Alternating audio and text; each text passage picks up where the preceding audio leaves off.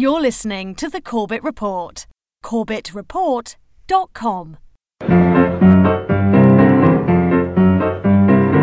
So long, Mom, I'm off to drop the bomb, so don't wait up for me. But while you swelter down there in your shelter, you can watch me on your TV. While we're attacking frontally, watch Brinkley and Huntley describing contrapuntally the cities we have lost. No need for you to miss a minute of the agonizing Holocaust. Yeah! Little Johnny Jones, he was a U.S. pilot, and no shrinking violet was he. He was mighty proud when World War III was declared. He wasn't scared, no siree. And this is what he said on his way to Armageddon. So long, Mom, I'm off to drop the bomb, so don't wait up for me. Welcome, my friends, welcome to another edition of the Corbett Report. I am your host, James Corbett, podcasting to you, as always, from the sunny climes of Western Japan on this 15th day of November, 2009. I'd like to welcome my listeners, as always, to the podcast and invite them to check into the websites, CorbettReport.com, AlQaedaDoesn'tExist.com, and ReportageBook.com, where you can find out more information about my forthcoming book, Reportage, Essays on the New World Order. Also, please check out and support the websites that help to distribute this podcast, including KROX Radio 1 at zeropointradio.com, radioforall.net, cascadiapublicradio.org, and archive.org. For those who have been keeping track at home, this week has been another incredible week for the Corbett Report, with 4 new videos totaling 40 minutes of brand new video footage having been released this week, 2 new articles penned by myself and 1 by a guest article author, and of course, the Corbett Report's exclusive interview with Daniel Estulin about the G20 finance ministers meeting in Scotland last week.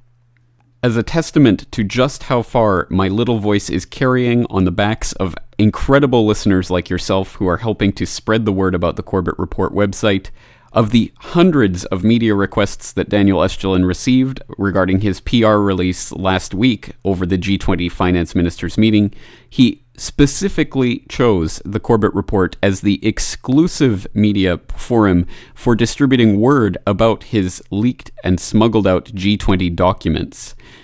That, of course, is a testament to the incredible work that all of my listeners are doing in helping to spread the word about this podcast, this website, and the information contained therein. But as the great philosopher Spider-Man sagely advised us, with great power comes great responsibility. So I certainly hope that my listeners will not wait for orders from headquarters when they see a large story like the exclusive Estulin interview break on the Corbett Report, and will start distributing and getting the word out about that immediately, as I don't think I have to explain the importance of such incredible documents to my very informed listeners. On another note, and another testament to just how much the Corbett Report website has exploded over the past few months, I continue to receive far more email than I can ever possibly hope to respond to while continuing to maintain the website. So once again, to anyone who's written in recently and not received a reply, please don't take it personally. I try to get back whenever it's possible and appropriate. By far, one of the most common things that people contact me about is the music that opens and ends each episode of the Corbett Report, and usually I get several requests a week to identify some of the songs that have been used. Of course, it is my intention to help people support the artists that I feature, as one of the values of a media platform like the Corbett Report is to help spread the word and help support artists who are getting the word out on truth-related issues. To that end, I'm going to begin the monumental task, when I have some spare moments, to assemble the Corbett Report master playlist of all of the music that has been used in the opening and closing of each episode of the podcast. But of course, that is something of a daunting undertaking now that there's 108 episodes of this podcast out there. So Please be patient, and I will certainly let you know when that is up on the website. By all means, keep the feedback coming in, as it's greatly appreciated and helps to keep me motivated to continue putting out an inhuman amount of data each week. But on that note, let's get right into today's real news.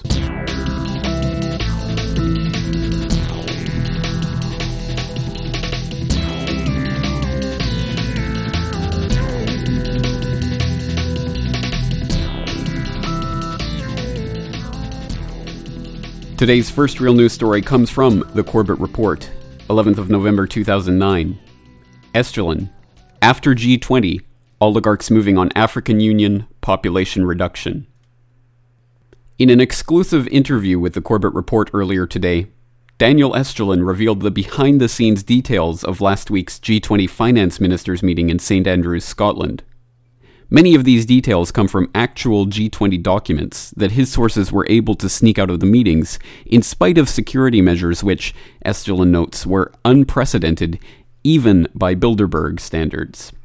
These documents, which contain valuable information about the conference, are available at bilderbergbook.com and have been mirrored on the Corbett Report homepage. They were smuggled out at great personal risk and need to be disseminated widely. The key issue discussed at the meeting, according to Escalon, was the next step in globalization, which is the creation of the African Union.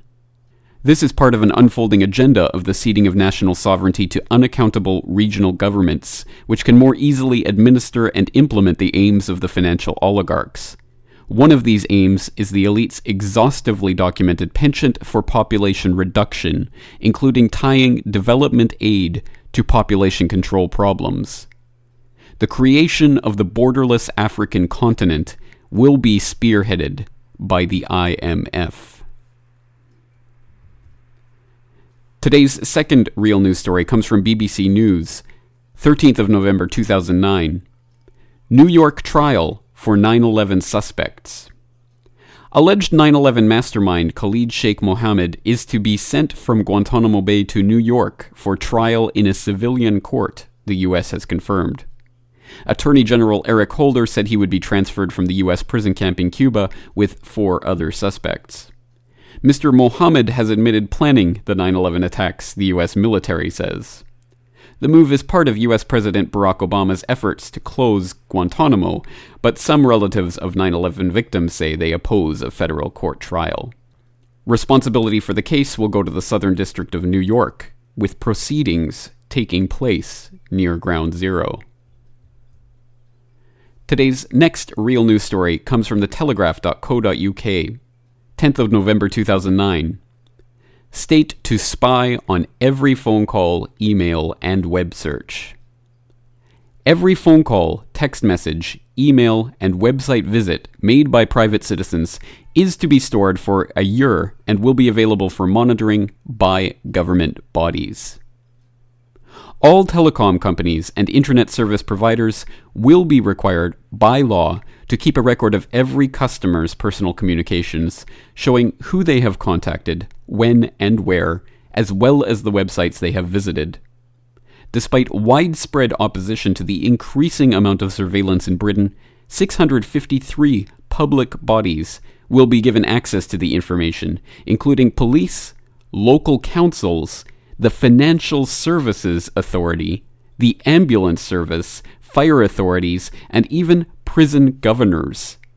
They will not require the permission of a judge or a magistrate to obtain the information, but simply the authorization of a senior police officer or the equivalent of a deputy head of department at a local authority. Today's next real news story also comes from telegraph.co.uk, the 11th of November 2009. DNA of protesters could be held for life. Anti-war protesters and train spotters arrested under anti-terror laws could have their DNA kept for life under Home Office plans. Innocent members of the public detained but not charged or convicted under terrorism legislation may never have their profiles wiped from the national database because they are to be treated differently to all other alleged offenses. The proposal is directed at those arrested for suspected terror offenses, but could apply to anyone held under a terrorism act. In contrast, those innocent of any other suspended crime will be kept for a maximum of 6 years. Today's final real news story comes from bnet.com, the 11th of November 2009. Verichip buys Steel Vault, creating micro-implant health record / credit score empire. Verichip, the company that markets a microchip implant that links to your online health records, has acquired Steel Vault, a credit monitoring and anti-identity theft company. The combined company will operate under a new name, Positive ID. The all-stock transaction will leave Positive ID in charge of a burgeoning empire of identity, health, and microchip implant businesses that will only encourage its critics. Positive ID CEO Scott Silverman said, "Positive ID will be the first company of its kind to combine a successful identity security business with one of the world's first personal health records through our Health Link business.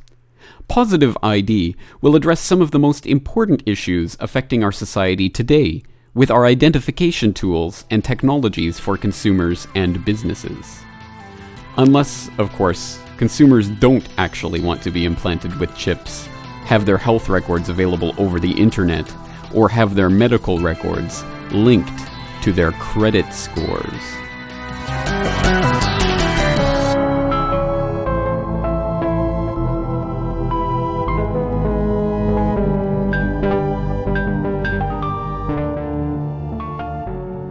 Welcome, my friends, to episode 108 of the Corbett Report, Peace Prizes for Warmongers. The Nobel Peace Prize, according to nobelprize.org, the official homepage for the Nobel Prizes, is the world's most prestigious prize awarded for the preservation of peace.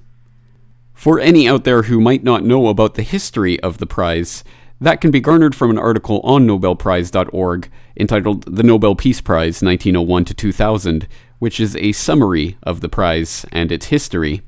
And this comes from a section entitled Nobel's Will and the Peace Prize. Quote, "When Alfred Nobel died on December 10th, 1896, it was discovered that he had left a will, dated November 27th, 1895, according to which most of his vast wealth was to be used for 5 prizes, including one for peace. The prize for peace was to be awarded to the person who shall have done the most or the best work for fraternity between nations, for the abolition or reduction of standing armies, and for the holding of peace congresses.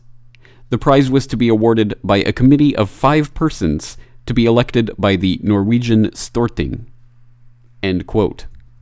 And so it was that on October 9th of 2009, the world once again collectively held its breath and waited for the Norwegian Nobel Committee to bestow upon us word about who would receive this year's most illustrious and prestigious prize for the preservation of peace in our world. The Nobel Peace Prize for 2009 is to be awarded to President Barack Obama for his extraordinary efforts to strengthen international diplomacy and cooperation between peoples. The committee has attached special importance to Obama's vision of and work for a world without nuclear weapons. Obama has, as president, created a new international climate. Multilateral diplomacy has regained a central position, with emphasis on the role that the United Nations and other international institutions can play.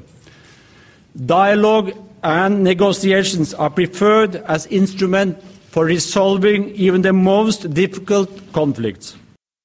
Suffice it to say that commentators from both sides of the phony left-right political spectrum were, at the very least, scratching their heads in puzzlement over the selection of the Obama-Saya as the Nobel Peace Prize laureate, considering the United States and its current situation and involvement in numerous theaters of operation militarily around the world today.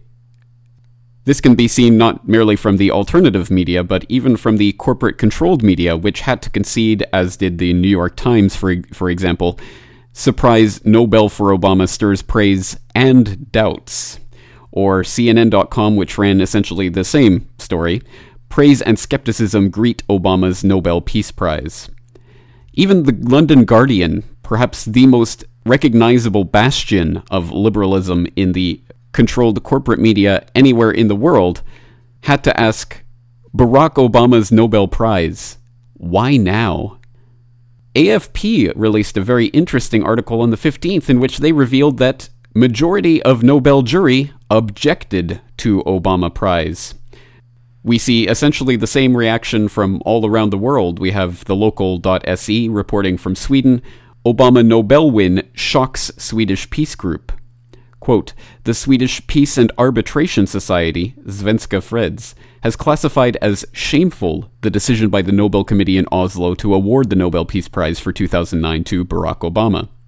The choice of Barack Obama as the recipient of the world's foremost peace prize is shocking, said the group's chairwoman Anna Ek in a statement. Ek conceded that the US president had sent positive signals with regard to his future commitment to global peace, but at the same time, Obama is the president of the biggest military power in the world and is waging 2 wars in the world. That should certainly disqualify him from a peace prize, said Ek. End quote. It certainly should, shouldn't it? Well, essentially the same reaction from Australia, where the unfortunately named former Foreign Minister of Australia, Alexander Downer, noted that the Nobel Prize for Obama was, quote, a farce. And even well-known Democrat George Stephanopoulos on his ABC News blog put up some of the best Obama Nobel jokes on the day of Obama's reception of the prize, October 9th, 2009. And of those jokes, which I encourage my listeners to check out for a political chuckle, perhaps the most insightful is the one from Eric Erickson. Obama is becoming Jimmy Carter faster than Jimmy Carter became Jimmy Carter, which is appropriate for so many reasons. But even given all the bewilderment, shock, head-scratching, and even consternation among the international community at the Nobel Prize Committee's selection of Obama as the International Man of Peace for this year, perhaps no one was more shocked than Obama himself. I am both surprised and deeply humbled by the decision of the Nobel Committee. Let me be clear, I do not view it as a recognition of my own accomplishments, but rather as an affirmation of American leadership on behalf of aspirations held by people in all nations. To be honest, I do not feel that I deserve to be in the company of so many of the transformative figures who've been honored by this prize. Men and women who've inspired me and inspired the entire world through their courageous pursuit of peace. Well, if we can take the dissembler-in-chief's words at face value for once, and for once I think we might actually be able to do so, then it really did come as a shock to almost everyone on the entire planet that the 2009 Nobel Peace Prize was awarded to Barack H. Obama, and apparently even some of the members of the committee were upset about that decision. So the obvious next step was to try to figure out why on earth Barack H. Obama was awarded the 2009 Nobel Peace Prize. Well, as I say, in the days after the awarding of this prize, there were many, many attempts to make sense of this bizarre decision. And one of the most obvious ways to do so is to look at the history of the Nobel Peace Prize and see if there is perhaps a pattern into which this award fits. And that offered itself readily enough to many bloggers and commentators on this issue, including freedomscost.net, which put up an article on October 12th, 2009, under the headline, "My Dynamite Will Sooner Lead to Peace," which of course is a reference to Alfred Nobel himself, who famously was the inventor of dynamite. And there is much talk about how the inventor of dynamite invented the Peace Prize and what that means for the Peace Prize. And I'll include a link to a very interesting discussion that Democracy Now! Had about Alfred Nobel's home of Sweden and their role in the manufacture and international distribution of arms, and that legacy that Alfred Nobel himself left his own home country. But the freedomscost.net blog post notes a very interesting quote from Alfred Nobel. Quote, "My dynamite will sooner lead to peace than 1,000 world conventions. As soon as men will find that in one instant whole armies can be utterly destroyed, they surely will abide by global peace." End quote. Well, that's a very interesting and contortionist philosophical justification for a life of war profiteering, but it doesn't really wash, especially given the history of the 20th century, which, granted, Alfred Nobel was not privy to, and perhaps he really was idealistic and really did believe in such a principle. But it's particularly ironic to note that that is the very principle that underlies the entire basis for the nuclear deterrent policy, which supposedly makes nuclear weapons necessary for the United States and select other countries who have somehow acquired the right to have nuclear weapons and weapons of mass destruction. And of course, America is the only country in the world that apparently has the right to use those weapons of mass destruction in warfare, and for that to be completely justifiable, as they did at the end of World War II. But perhaps that's another matter. At any rate, apparently Alfred Nobel would have embraced the spirit of the nuclear deterrence policy, and thus presumably would have been actively encouraging the nations of the world to be stocking up on nuclear weapons, which no doubt he would have been more than happy to sell them. But perhaps that's another story. Well, keeping on the theme of the history of the Nobel Prizes and how Obama's win might fit into that, well, ironically enough, we have a very, very good and interesting piece from The Guardian from 2003, back when the right-wing puppet was in office, where they wrote a commentary on the, quote, Ig Nobel Peace Prize. And that article reads in part, quote, "Given the fact that previous nominees include Adolf Hitler and Henry Kissinger, can anyone take the Nobel Peace Prize seriously? Which word connects Bono, the European Union, Jacques Chirac, and George Bush? Peace, apparently. It has been announced that they have all been nominated by the rather convoluted method by which these things are done for this year's prize. Of course, this raises a number of questions. Not least, who would pick up the prize if the European Union won it? And on whose mantelpiece would it find a home? Added to this, we are not even 2 months into the new year, and Jimmy Carter is still basking in the glory of last year's award. How can anyone put forward either Chirac or Bush?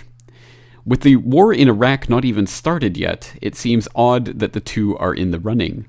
Putting aside the hawk's view of the French president and the dove's view of Bush, the idea that either of them is promoting world peace seems not only ludicrous, but also an offense to the meaning of the word.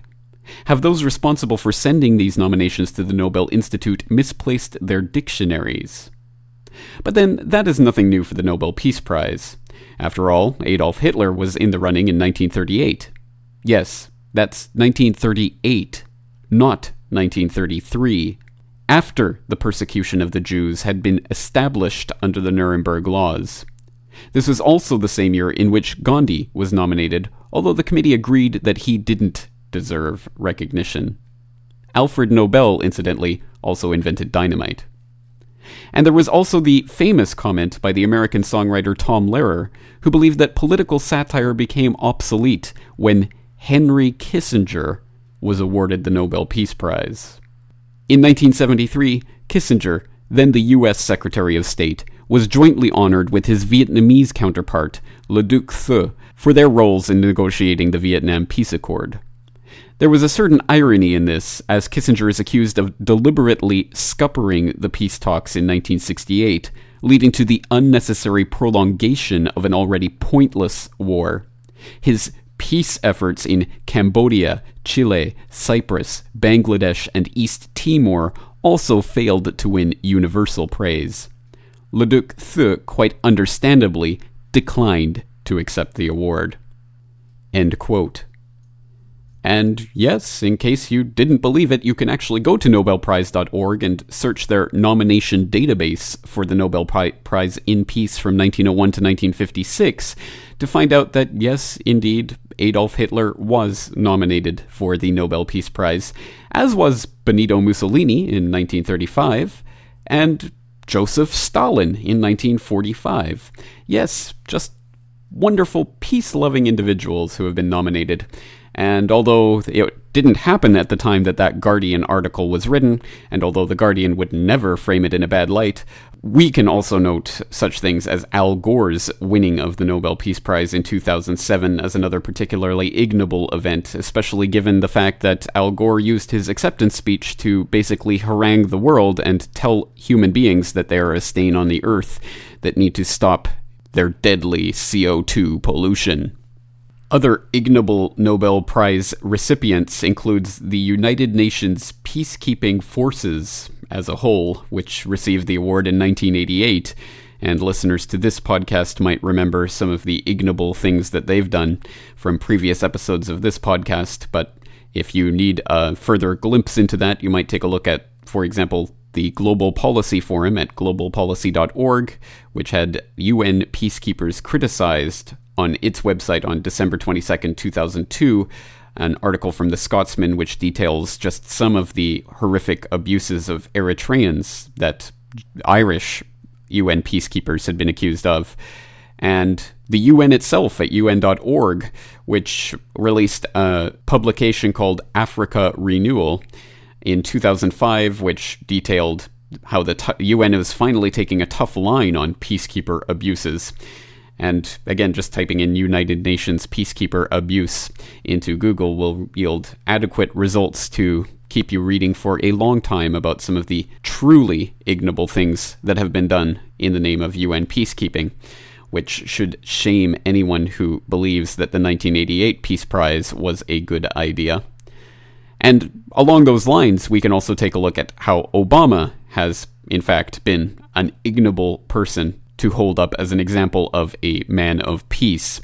And a good way to do that is to take a look at some of the specific examples of things that he has done in the past year. In fact, the time as President of the United States in question for his prize acceptance. And we can do that by taking a look at DistantOcean.com, which had a very good list of such headlines from October 9th, 2009. It was put under the headline, What It Takes to Win a Nobel, and it pointed to such articles as President Obama orders Pakistan drone attacks, U.S. air raid kills over 100 civilians in Farah, Obama warns Iran, come clean on nukes, and Nobel Prize win humbles Obama. Another good way of putting this prize into perspective and critiquing its fundamental premises and existence comes from another very well-researched article from the independent.co.uk. It's called And the Other Nobel Peace Prize Nominees Were, and it talks about some of the other 200 proposed candidates for the 2009 Nobel Peace Prize, the people who did not win because Lord Obama-Saya was taking their place as International Man of Peace. But some of the incredible individuals who were nominated but were apparently not as worthy of this award as Barack Hussein Obama include Denis Mukwege, doctor dedicated to helping rape victims, Seema Samar, working for Afghan families, Ghazi bin Muhammad, philosopher in search of peace, Greg Mortensen, mountaineer fighting Islamic extremism with education, Piedad Cordoba, Colombia's woman of peace, and Wei Jingshen, the father of Chinese democracy. And those are some very interesting stories to read, and I would highly suggest that people do go to the documentation section on CorbettReport.com and find the documentation for today's episode, so you can read that article in its entirety. But perhaps one of the most eloquent and piercing critiques of this prize came from Martha Rose Crow, who has a blog, but this is via SOTT.net, sign of the times. The Orwell Peace Prize, and this was posted right after the Obama Award was announced. Quote, right after Christmas, my nephew is leaving for another tour in Afghanistan. My sister's heart and my heart are broken. The chances are good that this time he's coming back in a box with a flag on top of it. But in many ways, he's dead already. Like many soldiers who've come back from the Middle East, he's wired on self-destruct. My sister has told me that she can't count the times she's taken guns away from him when he was threatening suicide, because those times have been so many. When I was a child, I was highly idealistic. I wanted to swim the English Channel. I wanted to live an exceptional life. I wanted to graduate from the university and perform work that would improve the lives of others. I wanted to be a peacemaker, and I wanted to earn a Nobel Peace Prize. Back then, I didn't know about the dirty money connected with the prizes, that they came from money made from munitions, or that the principle of the endowment was invested in more implements of war and or of human oppression, like capitalism that rapes the world for cheap natural resources and cheap human labor. My childhood idealism about the Nobel Peace Prize waned a long time ago. It took a while, but I learned that it was awarded by elites to politically frame the culture of peace, and or use the awardee as propaganda for the elite. It seemed to me that too many of the real peacemakers are never awarded any prizes for their work, and that too many heads of state are awarded it instead. In the book 1984 by George Orwell, War is Peace and Peace is War, Orwell's book paints a psychopathic universe where reality is the opposite of what it really is. In Oceania, the place where the book takes place, lies rule. They become the truth. The whole place is built upon the lies of the party or the ruling elite. When I saw that Obama had won the Nobel Peace Prize, I almost fell out of my chair. He's only 9 months into his presidency, and he has done nothing to stop any of the American wars. Contrarily, he's escalated the war in Afghanistan and spread it to Pakistan. Obama wants to add 40,000 more troops in Afghanistan. Last I heard, the war in Iraq is still continuing. More, the opaque and unwinnable war against terrorism is still going on as well, while the definition of a terrorist keeps expanding to include anyone who opposes tyranny, including war. What about torture? Obama hasn't done anything to stop it. That status quo merry-go-round of violence and the violence of lies goes on and on. In lieu of the lack of bringing peace, Obama should have won the Nobel Peace Prize for economics, as more people are out of work now than when he was given the mantle of presidency. This is how great the hypocrisy is. This will be my nephew's 3rd tour of duty. For a year, if he stays alive that long, we will live on pins and needles. Every day, we will hope that bad news doesn't arrive at the front door, brought by a well-dressed soldier messenger. Every day, we will hear about new casualties and worry if he is one of them. We will live in a limbic hell and wait. And during this time, Obama will escalate the wars, support Israel's illegal wars, while wearing the official Nobel crown as the new Prince of Peace. End quote. Now that article, I think, is stunning in the way that it truly lays bare the system of control that is propagated through such things as the Nobel Peace Prize. As we know, culture is weaponized, and insofar as Nobel Peace Prize is an important part of our current global culture, this too is a weapon that the elites can yield to, as the author Martha Rose Crowe says, frame the culture of peace and or use the awardee as propaganda for the elite.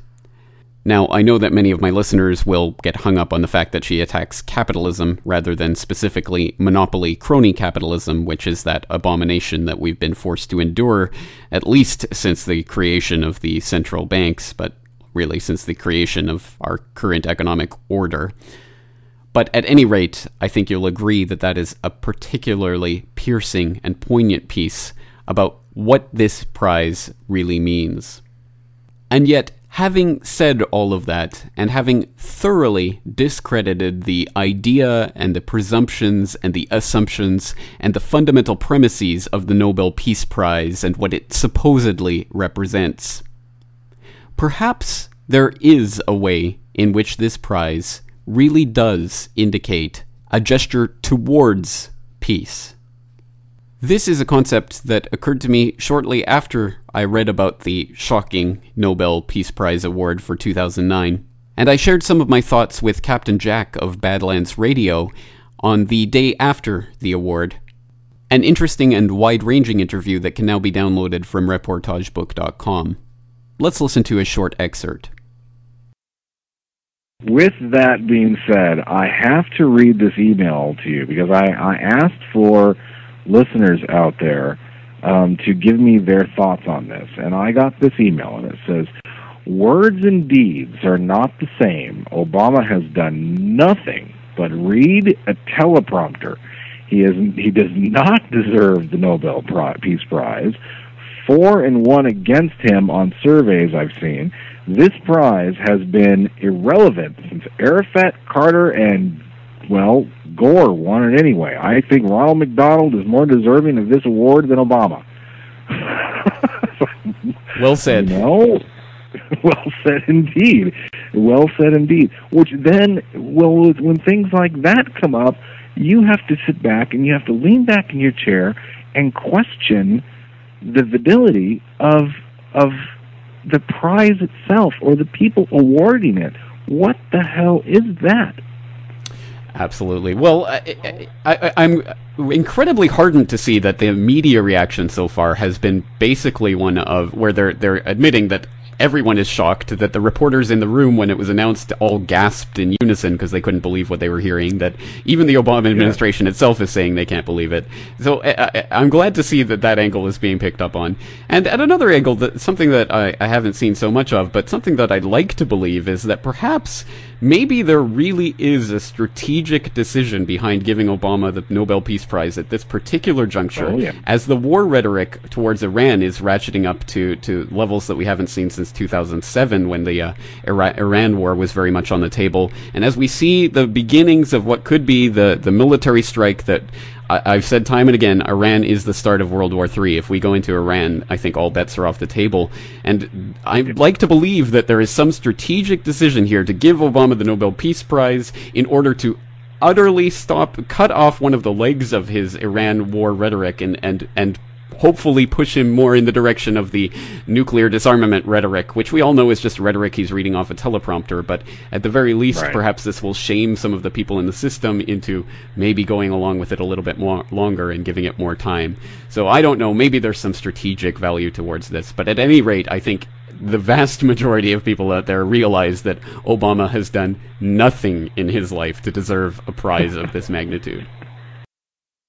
The idea that this was an award that was in fact given to Obama in order to encourage him, perhaps even shame him into taking a path of peace when it comes to Iran and Afghanistan and Pakistan, is held not only by myself but by many others who have pointed out that this award has often been used in the past to promote that idea, to either shame someone into acting in a certain way or to express the hope that a situation will resolve itself in a peaceful manner, and that the prize will in fact help to shape that process. Perhaps it is utterly idealistic, but it is at least one way of trying to think of these awards, and perhaps there is something to it. It should be obvious to my listeners that attacking Obama from the right side of the phony left-right political paradigm will do no good to waking up those people who are in that political matrix on the left side, and who therefore think that the left side is good and that therefore their left leader, Obama, can do no wrong. Again, it's a complete charade, so it's important not to attack Obama as a person, because as a person he's unimportant. It's only his message and the financial oligarchs he's fronting for that are important. But taking that into account, we can discredit what they are doing by demonstrating to those who are trapped in the left side of the phony left-right political paradigm that Obama does not stand for peace. Obama stands for war. Put that fact in front of the face of people who so vociferously opposed the wars during the time of Bush, then we can hope to shake a few people out of that matrix, and that is the point. So to the extent that the Nobel Peace Prize going to Obama can help us to do that, I am all on board with it. And that is precisely the message of my latest video, Is Obama a Man of Peace?, which can now be found at youtube.com/Corbett Report and veracityvideos.com/Corbett Report. And I suggest people take a look at that video, as it highlights an interview that I conducted this week with Motofumi Asai, the president of the Hiroshima Peace Institute. As some of my listeners may know, Obama was in Japan this week, and he was visiting the Prime Minister in Tokyo, as well as the Imperial Palace in Tokyo. He had been invited to visit Hiroshima and Nagasaki, to visit the A-bomb memorials, but like every other US president, he has declined that offer. Perhaps unsurprising to anyone who realizes that the change of the Obama administration is not change at all, but perhaps surprising to those who are, as I say, trapped in the Matrix. So I certainly hope that this video will shake a few people out of their preconceived notions of what Obama is and what he represents, and again, I leave it up to my listeners to help spread the word about that video. But at any rate, you yourself can go check out that video to see what Mr. Asai has to say about Obama's reception of the award, and I think it's broadly in line with what I just said, that in fact this could be, and probably is, a gesture on the part of the nominating committee to urge Obama to become the man of peace that he so evidently isn't. Let's take a moment to listen to an extract from that interview that is not included in the video, in which we step back for a moment from the discussion of the Peace Prize and Obama to talk about the meaning of peace itself. What is it that we're striving for? Yeah, academically speaking, I think the term is has been defined rather precisely, but the Japanese politics has made the term peace in more vaguer terms, so that they could justify their policies or actions as peaceful. But I don't agree with such use or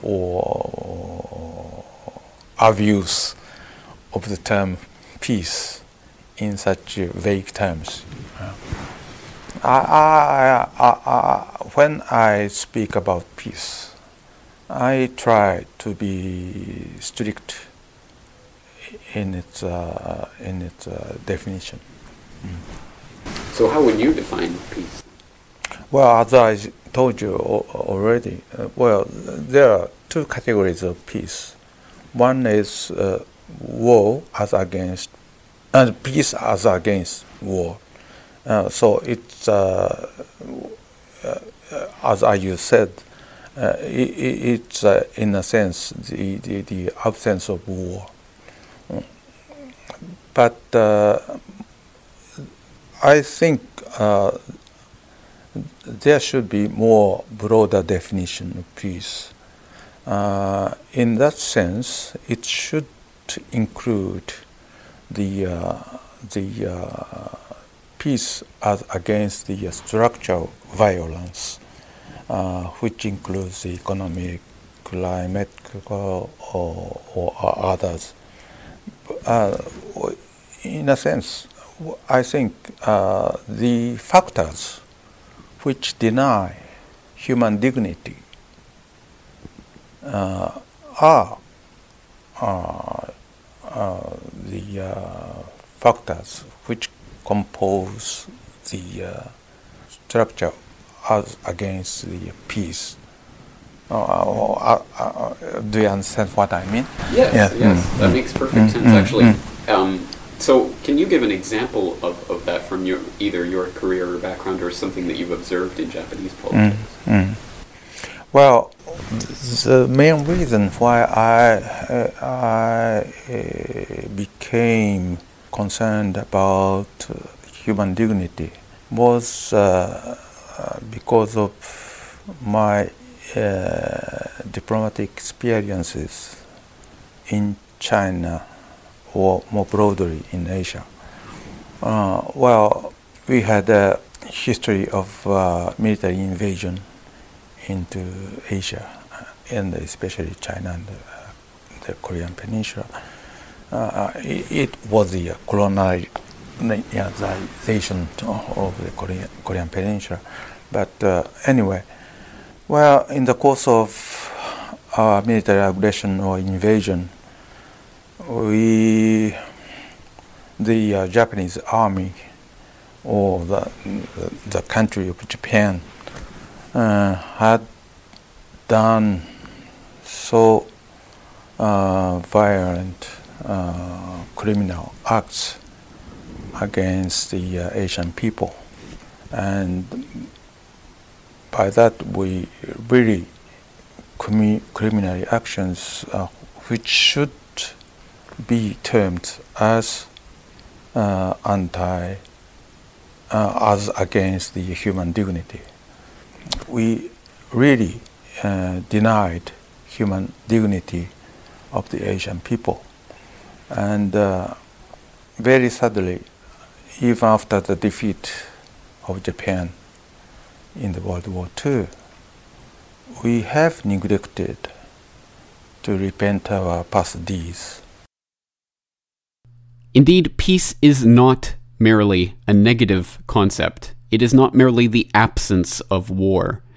If we mean peace in any true, meaningful sense of that word, I think it's evident that we mean something altogether quite different. We mean a peace that is constructed on, as Mr. Asai says, a fundamental belief in and adherence to the principles of human dignity. And I think that implies many of the things that we talk about in this podcast, including human liberty and the ideals that were embodied in such landmark documents as the United States Declaration of Independence and Constitution. Those are the types of ideals that we are striving for and that we must rediscover through all the rhetoric of peace that we're subjected to, the idea of peacekeeping as an extension of warfare, or the idea of giving peace prizes to warmongers in hopes of placating them and making them act in peaceful ways. Peace is not a strategy. Peace is not a political position. Peace is not diplomacy. Peace is an end in itself. And once again, we note that the revolution of peace that we seek will never be accomplished by any amount of violence or killing. It will only be brought about through the revolution of the mind. That is why we must utterly destroy the precepts for war, which we are always fed, the staged incidents that the financial oligarchs and their political and media puppets dangle before our eyes to try to get us mad at those people over there. There are more and more and more people in whose eyes the system has been so thoroughly discredited that they will not believe the next time a false flag terrorist incident is pulled off in order to try to justify another war which nobody wants. And that is the key. I think we can put what Charlie Sheen has done together with Cindy Sheehan going to Martha's Vineyard to confront Obama on the question of the Afghan war, and I think what it might mean for us now is to revive this entire area of activism, which has tended to decline over the last year or so. What I mean by that is this: the 9/11 Truth movement and the anti-war movement were artificially separated.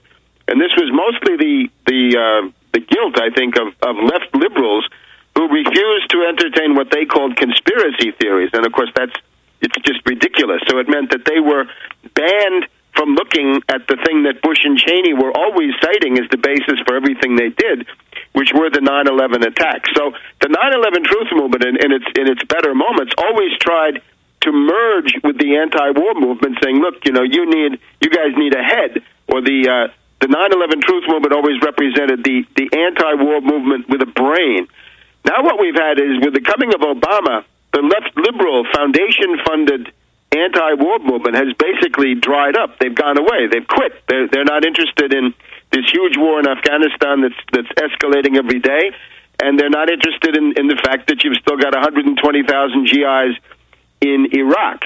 And I think what is possible now is the people who are still concerned about 9/11, because all of the networks that did 9/11 are still honeycombing and infesting the Pentagon, the CIA, the DIA, the NSA, and all these other agencies, because that's how it was carried out. The people who are concerned about that can now, I think, reassert the political relevance of this. If you combine it with the anti-Afghan war ferment, which is big, and it's big worldwide, right? It's breaking out in Germany over this latest horrendous atrocity of killing 100 people around a tanker truck. So what I see is it's time to assert 9/11 truth combined with U.S. get out of Iraq and get out of Afghanistan. In other words, liquidate the premise and liquidate the consequences that Obama has now been pushing in his Phoenix speech of a couple of weeks ago. Yeah, that's all Obama is doing, is papering over all the resistance that was mounting against these imperial wars. His job is to pacify the left and to inject race-pimping division in. We'll talk about that with Webster Tarpley when we get back. So much more remains to be said about this subject, perhaps the defining subject of our time, or indeed of human civilization itself. But let's end today with the words of a Nobel Peace Prize recipient who was actually deserving of that honor. Let's listen to a selection from Martin Luther King's Nobel Prize acceptance speech on December 10th, 1964. That's it for today. I am your host, James Corbett, thanking you for joining me this week and asking you to join me again next week for episode 109 of the Corbett Report, The Crisis of Sovereignty.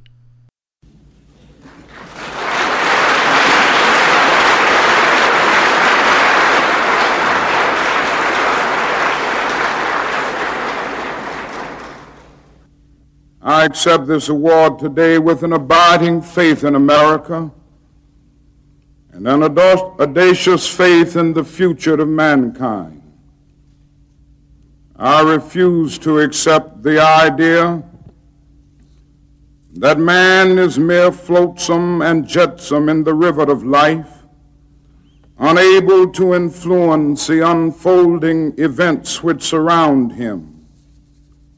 I refuse to accept the view that mankind is so tragically bound to the starless midnight of racism and war that the bright daybreak of peace and brotherhood can never become a reality.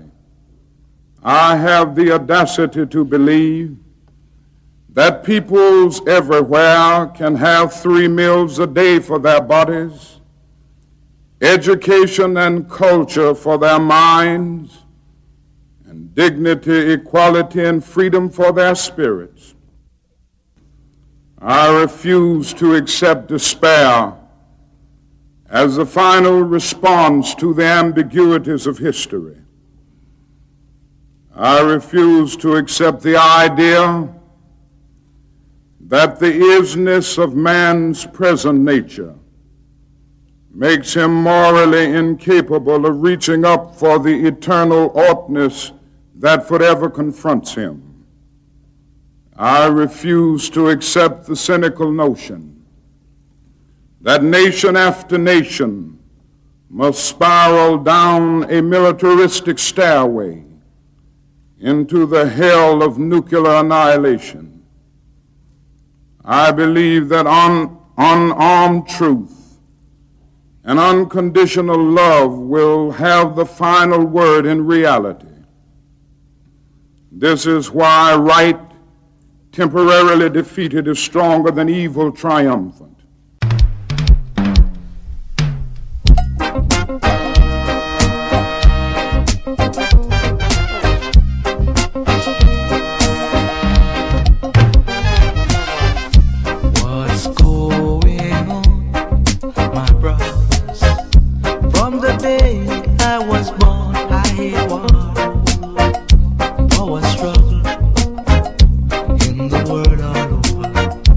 Who's not conquering, getting conquered.